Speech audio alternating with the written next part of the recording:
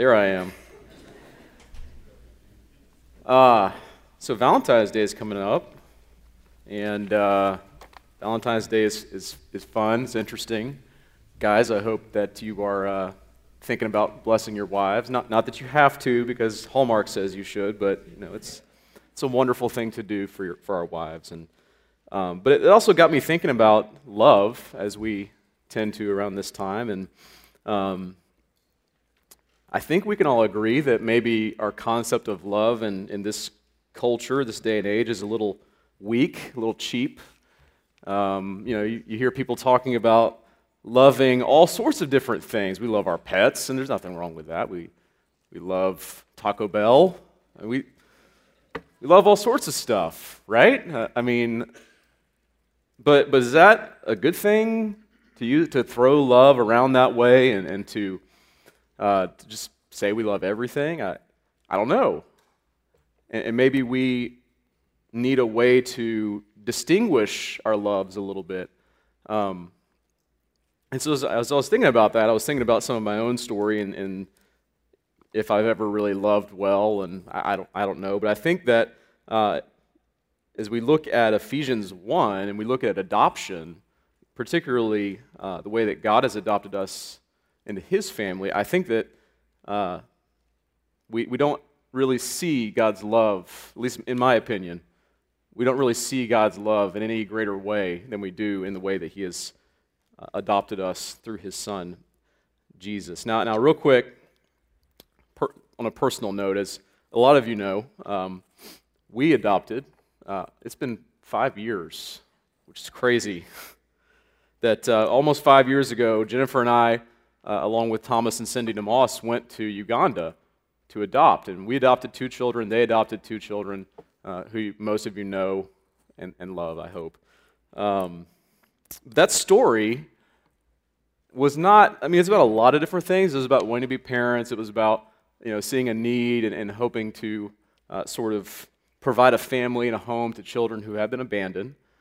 But really, we would always say it's not about biology, it's about theology.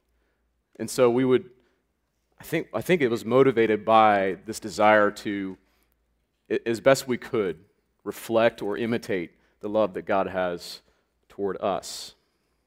And so as we look at our text, that's what I want us to kind of keep in mind, is that really this text, though it is about adoption, it is more, I think, about the deep, deep love that God has for His children. So let's read Ephesians 1, 3 through 6. Blessed be the God and Father of our Lord Jesus Christ, who has blessed us in Christ with every spiritual blessing in the heavenly places, even as He chose us in Him before the foundation of the world, that we should be holy and blameless before Him. In love, He predestined us for adoption as sons through Jesus Christ, according to the purpose of His will, to the praise of His glorious grace, with which He has blessed us in the Beloved. Pray with me. Father, as we come to Your Word and as we come to a time where You would speak to us through Your Word, I pray that You would do just that You would, by Your Holy Spirit, awaken our hearts and our minds to what it is You would have us know about You and about how You might call us to imitate You and Your love through Your Word. And we pray these things in Jesus' name. Amen. So Paul begins Ephesians 1, at least this section of Ephesians 1, and he is super excited. I don't know if you can tell from this English text or not, but if you were to read just starting in verse 3 all the way through 14, he's like a teenage girl in some ways. Maybe you've never heard anybody compare Paul to a teenage girl before, but he really is. He's just like, oh my gosh, and God does this, and God does this, and God does this, and he is so excited. It's like this one long run-on sentence. He just cannot contain his excitement. And it's because he's talking about the way that God has blessed us, the way that God loves us, the way that God has shown His grace and mercy to us, how God lavishes His love on us. And we see that the first thing he talks about is how God has blessed us with every spiritual blessing in the heavenly places. How many of those? Every one of them. And that's kind of crazy to think about. It might be a little bit mind-blowing for us, particularly because when you hear the word blessing, you may be like me and you may be thinking about material things. You know, your house or your car or your 401k or even your relationships, you know, your wife or your husband or your children, your parents.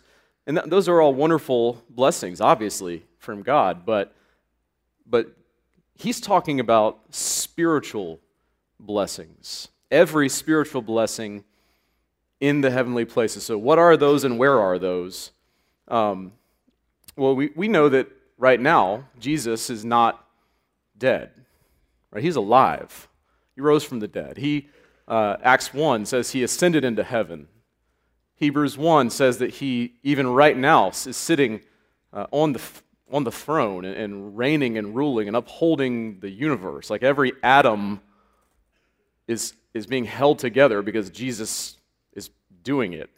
And so that's where he is and what he's doing right now. And so if Paul is saying that we have every spiritual blessing in the heavenly places, which is where Jesus is, then is he saying that we have every blessing that Jesus has? Why, yes. That is what he's saying. Now let me dig into that a little bit more. We live in, if you know anything about Reformed theology, you'll hear people talk about the already and the not yet, which means that the kingdom has come, Jesus has come and established in a sort of a way his kingdom, but yet it's not fully here, right? Because he's not here with us. There will be a day when he comes and is literally here in the new heavens and new earth. But that day isn't here yet, obviously. And so we're kind of in this in-between time.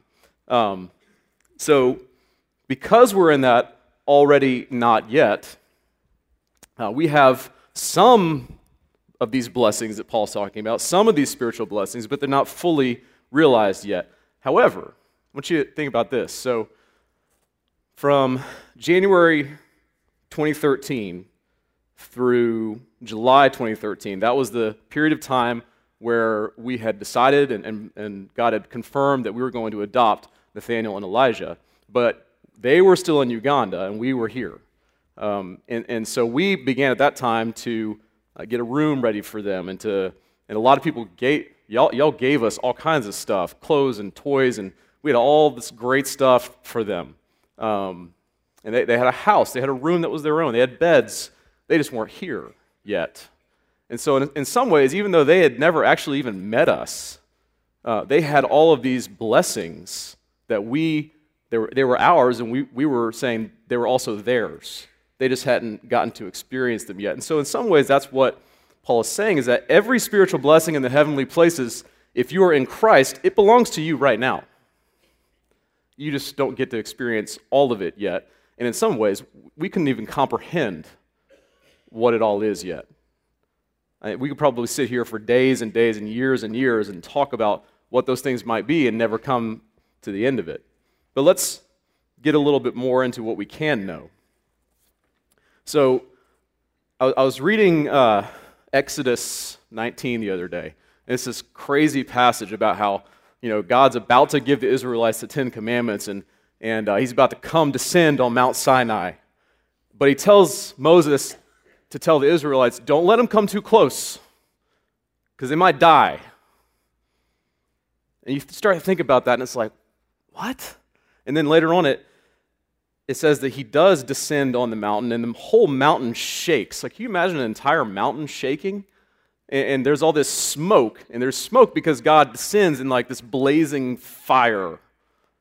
And again, he's like, don't let the Israelites come too close, because I may break out against them if they do. So they would have been, if they had come too close, they would have been literally eviscerated by the power and the might and really the holiness of God. Because a holy God, who is so majestic in his holiness that we can't even comprehend, cannot be in the presence of sin. So that's a problem. If you want to be near God, you need a mediator.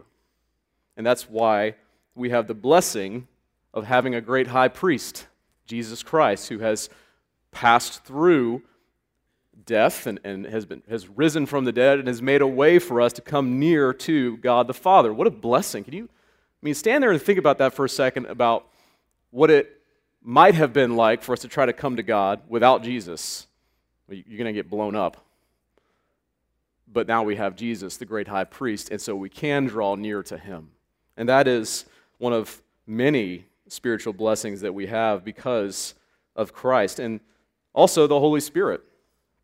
Holy Spirit, who guides us into all truth, who is our counselor, our comforter. And Romans 8 even says that when we don't know what to pray, he knows what to pray. It says, likewise, the Spirit helps us in our weakness, for we do not know what to pray for as we ought.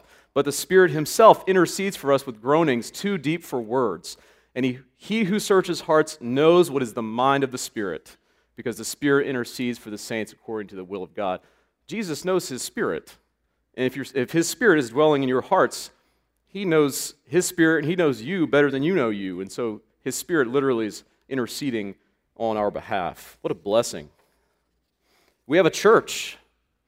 We have this church, Hickson Presbyterian Church, and we're a part of the worldwide church, a community of people who, if you have nothing at all in common with another believer sitting right next to you, your race, your language, nothing, but you know Christ, then you have the most important common thing anybody could ever have. And so you can strike up a bond with that person. And that's part of what the church is this group of people who really, for all intents and purposes, shouldn't hang out, but they do because of Jesus. And so they do community together. We hold each other accountable. We pray for each other. We encourage one another. We, as Galatians 6:2 says, carry one another's burdens. And as I close out this point, I want to camp out there for a second. So there's all these blessings, and we could keep talking about them forever, but if we are blessed, we belong to Jesus and we are blessed, then that blessing is not meant to end on us, right? Think Abraham, Genesis 12. You are blessed, I'm blessing you, so that you will be a blessing to the nations. And that's really the whole story of the people of God is supposed to be about them being a blessing to the nations, so that the entire world might be filled with those who are worshiping God. And so if that's you, if you are blessed enough to know Jesus and to belong to Jesus, then the next logical question to ask is, well, now who should I bless? If you don't know and you have the time, I can tell you one thing right now that would be a great way to bless somebody. Come be a volunteer in our day school. We really have a wonderful group of people back there, teachers and some very sweet little children. And there is a lot of laughter and a lot of love, and it's real love. You may get, some cookie stains on your shirt or something, but they're very sweet. Yet we really need some more people to come back there and help us volunteer. And so what a way to bless somebody to come for like a day every week and just spend a few hours and hold babies or hang out with little ones. That's just a thought. But there are tons of other ways that you could bless somebody. We just have to consider how we have been blessed and then step out and think, oh, that frees me up to bless other people too. Who is God putting in your life? Who has God put in your life? And who has he called you to bless? Well, what did we do to earn these blessings, every spiritual blessing in the heavenly places? How did we get this? Well, we didn't do anything. That brings me into my next point, which Paul goes on to talk about how we were chosen from before creation. And this love that God has for us. It is not a love that he looks at us and says, oh, I want that guy on my team. Like the Olympics, they are choosing the best of the best of the best to snowboard down a mountain and do like these crazy flips because they can do it. They're really good. Well, God didn't choose based on like what he thought we could do for him. He just chose. because it delighted him to do so. And that's what Paul's talking about here. If you are a follower of Jesus Christ, it is for a lot of different reasons, a lot of things that God has done, but the first thing that God did was he chose before the foundation, before creation. And you know, God, if somebody comes to Christ, comes to faith in Christ, like if you're out there and you don't know Jesus and today you come to faith in Christ for the first time, guess what? God is not surprised by that. He knows. He chose. He chose you.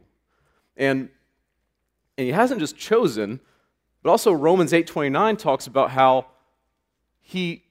those whom he foreknew, as in those whom he had a relationship with, he also predestined to be conformed to the image of his Son, in order that he might be the firstborn among many brothers. So he not only chose us, he knew us. If that's not enough to blow your mind, I don't know what it is, but we can keep going. So, again, back to our adoption story. I want to illustrate it this way. We chose to adopt Nathaniel and Elijah. They didn't choose to come into our family, right? I mean, they didn't know who we were. We saw a picture of them, and we said, okay, they're the ones. We chose them. And not only did they not know about this, they actually couldn't have chosen us.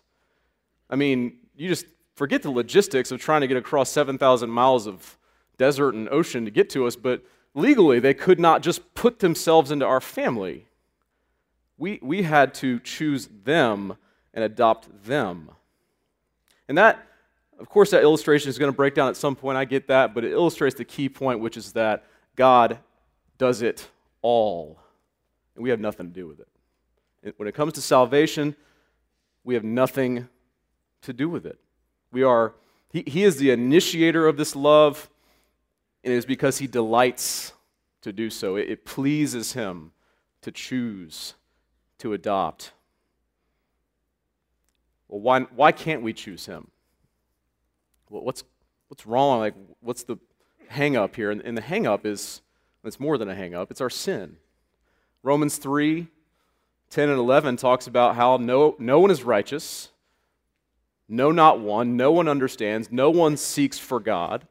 We are not capable of choosing God. You may think we can try really hard and we can seek him, but no, the scriptures say no one seeks God. But that's why the gospel is about what God does. It's about God makes us a new creation. God gives us a new heart. Salvation is a gift where we are passive recipients of something that God has actively done. He has secured us a place in his family by the perfect life, sacrificial death, and victorious resurrection of his Son Jesus, and then by the effectual call of his Holy Spirit. And this is his amazing love for us. But there's more to it. Paul talks about something that comes next, which is that God chose us. Not only did he choose us before the foundation of the world for our justification, he's also chosen us for our sanctification, to make us holy and blameless before him. Now that word holy, you probably hear that and you might think about Pharisees. You know, people who are like, I'm holier than you. I'm on the A team, you're on the B team. I'm holier than thou types. And that's really not what the Bible means by holiness. That's self-righteousness. And that's actually not really possible. You can think you're self-righteous, but in the end, you're really not. Holiness is actually about Jesus' righteousness and us getting to walk in Christ's righteousness. And because we are a new creation, that we're made able to obey, then we can become more holy and pleasing to God. But only when we have a new heart, only when we are a new creation, can that be possible. And it's a lifelong process. You don't become perfect in holiness the day you become a Christian. I mean, anybody in this room can tell you that that's true. So we're going to stumble, we're going to fall, but as we take kind of 3 steps forward, 2 steps back, as Robert has said to me many times, when I have stumbled and fallen. This is a gift where God continues to work. And so it's this tension of God. It's a gift. Sanctification is a gift, but it's also active on our parts, and that God is calling us to put ourselves in front of the means of grace. So that's why we want to dig into God's Word. That's why we want to have a prayer life, so we can connect with God, so we can communicate with Him. That's why we want to be a part of a church, so that when we're stumbling and falling, we got brothers and sisters who walk beside us and say, hey, you okay? This is not about a checklist. It's not about you do this, you do this, you do this, and Jesus will put you on His Olympic team. I'm not saying, and the Bible is definitely not saying that we need to act holy to earn God's favor. Again, that's self-righteousness. But it's saying that we have been given God's good favor, that we've been made new, and so we can become holy over the course of a lifetime. Let's talk about a third and final spiritual blessing, at least from this little section of this text, which is that God has adopted us as sons. Now, this is really the crucial part here of this text, because it really does set apart God's love from any other type of love that you can think of. If you poll Americans, most of them will say they believe in God, or a God, or some kind of, like deistic force. And they'll also say that God might love them, but if you really start to talk to people, they think of God's love as more like Superman. So, Superman will like kind of fly in, save somebody from a burning building, pull them out, set them down, and be like, all right, peace, got to go save somebody else. So we think of God that way, that He's powerful, He's kind of out there, He'll help you out when you need help, but then, He doesn't really want to know you, He doesn't want to deal with your mess, your brokenness. We tend to think of God as just sort of being there when we need Him, when things are going really bad. But other than that, we do our thing, He does His. Well, this text is telling us something entirely different about God and His love for us, isn't it? And here's another thing, too. Maybe you have gotten, like you're not even in that place where you think God's love is kind of weak. Like maybe you don't even think God loves you at all. I know there's people out there that feel that way, or that God is angry with you. You ever thought that? Like you have a bad day, you mess up, and you picture God as being up there like, messed up my plans again. How dare you? Now I got to come down here and fix all your mess that you made, and as if God doesn't know everything already. I struggle with that sometimes. But again, verses 5 and 6, God's love for us shows us something completely different. It says that God has adopted us to Himself as sons through Jesus Christ, according to the purpose of His will, to the praise of His glorious grace, with which He has blessed us in the Beloved. Now, I wanted to say real quick, you may have caught on to this, that it says adoption as sons. And you might think, well, why in this age of gender neutrality would we not have it say children or sons and daughters? And that's a really good question, but I think it's important that that word there remain sons, because it's not trying to communicate that God only adopts dudes, right? Because we know elsewhere in Galatians, Paul says that there's neither male nor female in Christ, that all are one in Christ. And so, of course, God adopts men and women into His family. What He's trying to communicate here is the idea of inheritance. And so, back in the day, only sons inherited stuff. And so what He's saying is that not only are we adopted into His family as children, both men and women, we are adopted as those who are heirs, who inherit something pretty amazing from God. So God's love for us, no matter what your experience might be, is certainly not cold or distant. It is fatherly. It is adoptive. He knows us intimately, and he wants us to know him intimately as well. And we know that because, well, the whole Bible, but particularly in this text, we know that because of what adoption is. Adoption is when an orphan who is not known by this whatever family gets a new identity, a new name, a new family, like a seat at a dinner table, their own room, their own bed. They're invited to come and call someone daddy and someone mommy, and it's a forever family. And they share in an inheritance. So this is in Ephesians 2, 18 and 19 expresses it this way, that we have access to God in one spirit to the Father. So then you are no longer strangers and aliens, but you are fellow citizens with the saints and members of the household of God. So if we belong to Jesus, if we are in Christ, as Paul likes to say, we have every single right and privilege and blessing that a son could ever have from a father and more. And that means we have a completely new identity from what it used to be. So when we brought Nathaniel and Elijah home, it was August of 2013. They weren't technically adopted yet. We had to go through the process of adopting them here in the eyes of the United States government. So that meant all sorts of fun trips to government offices, and those are, you know how those are. So, but I'm going to give the government credit because it is something really cool.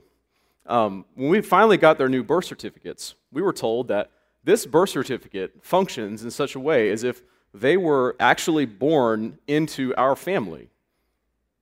I thought that was amazing. I'm like, wow, the government came up with that? That's so cool. But it's kind of mind-blowing to think that we hold this piece of paper in our hands and it's saying, these are your kids just as if they were born into your family. They have the same rights, the same status, the same identity as if they had been our biological children.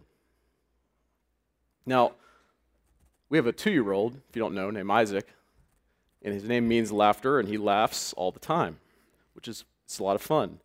But you'll never, or rarely, will you ever hear us say anything about having biological kids and adopted kids. And the reason we don't do that is because to us, there's really no distinction. There are kids, there are sons, and that's it. End of story.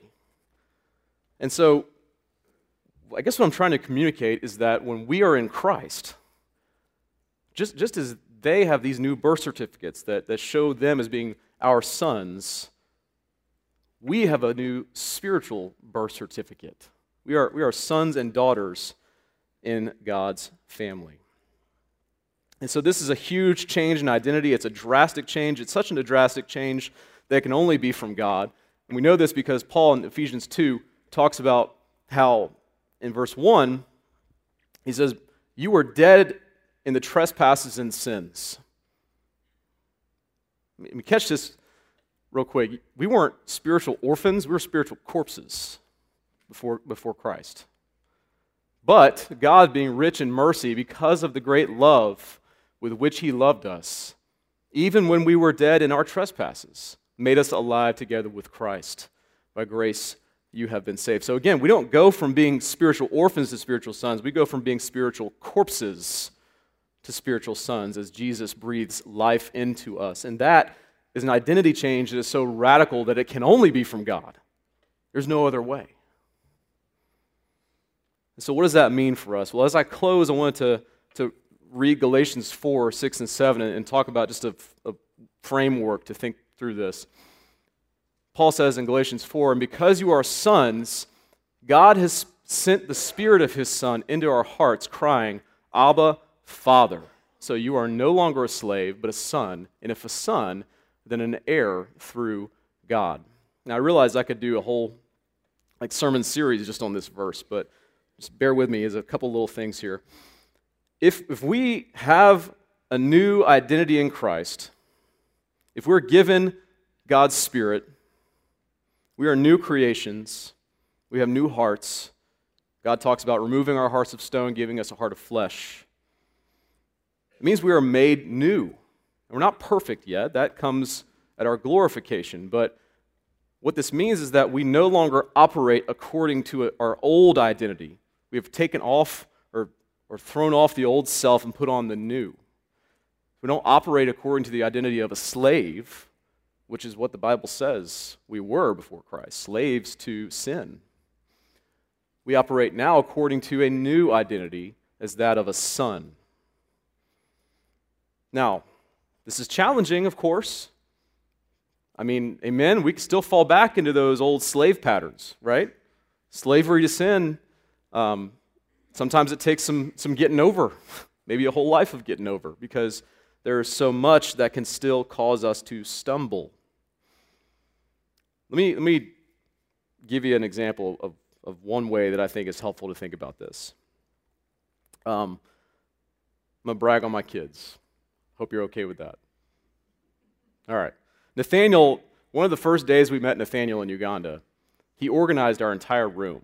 I mean, the kid was 6, so I thought that was pretty awesome. He also apparently had his own cow at one point that he had to take care of. So very responsible, and he still is a very responsible young man, great at sports. I'm pretty sure he's going to be dunking on a 10-foot rim next year. But is that what makes him valuable? No. Elijah is hilarious. He's funny, he's witty. The first day I met Elijah in Uganda, I was carrying him around. He weighed like 24 pounds. And he kept saying this thing in Luganda. He would say, Yakoko va mboko, and he'd smile real big. And I'm like, oh, he's saying he loves me. And there's these Ugandan guys over here laughing, like about to fall out their chair. And I'm like, what's going on? And they're like, he's not saying he loves you. He's saying he's going to beat you with a stick. So that's his personality. He's funny and witty. He's still like that. And by the way, he's also the best Lego builder that I know. So that's pretty cool. But is that what makes him valuable? No. Isaac is very smart. He's already counting, knows his colors and shapes. He loves to laugh, loves to smile, and he can dunk on a 2-foot rim. But is that what makes him valuable? No. But what if they lived every day as if those accomplishments were the things that made them valuable or were the things that secured for them an identity? What if they felt as though in order to have a place in our family, they had to achieve? I think that would be crushing. The truth, though, is that that's how we often think about being in God's family. That every day we got to wake up and achieve. Every day we got to wake up and accomplish this checklist. Every day we got to wake up and be good. Guess what? We're not good enough. Only Christ is good enough.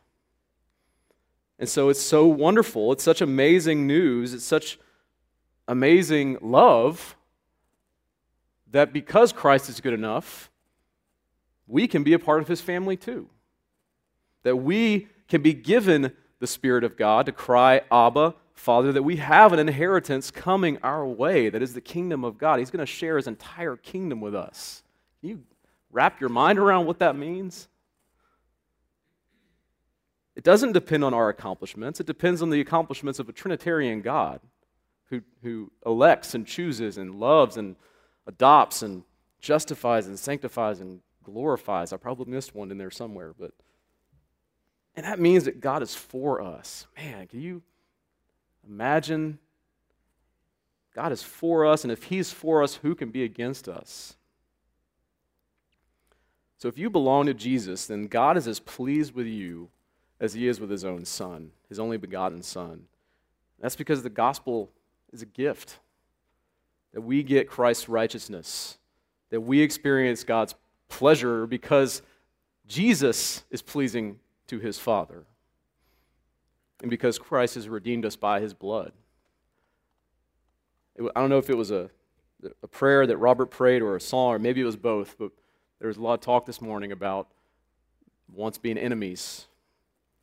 And Jesus did when Even while we were yet his enemies, even while we were yet slaves to sin, he made us his brothers. So if we're in Christ, if we belong to Jesus, guess what? God's not angry at you anymore. Whatever wrath he may have had toward your sin, if you belong to Jesus, I want to be careful to say that. If you belong to Jesus, he's not angry at you. Because that wrath, that anger, was put on Jesus on the cross. And when he died, it died with him. But we all know he didn't stay dead. He rose from the grave, and he became the firstborn among many brothers. So how might that kind of love, which I have not done justice in any way, shape, or form this morning, how might that kind of love change the way we live, the way we love, the way we serve? If we live out of that freedom, out of that blessedness as sons, how might we function? How might we bless others as new creations, living in the freedom of belonging to the beloved? Let's pray. Father in heaven, we are so amazed. We stand amazed here before you about the love that you have for us in Christ, that by his blood, by his shed blood on the cross, we can be counted as sons adopted into your family. And I pray that each day we would live out of that new identity, walking in the freedom and the blessedness of knowing you and walking with Christ. And we pray these things in Jesus' precious name. Amen.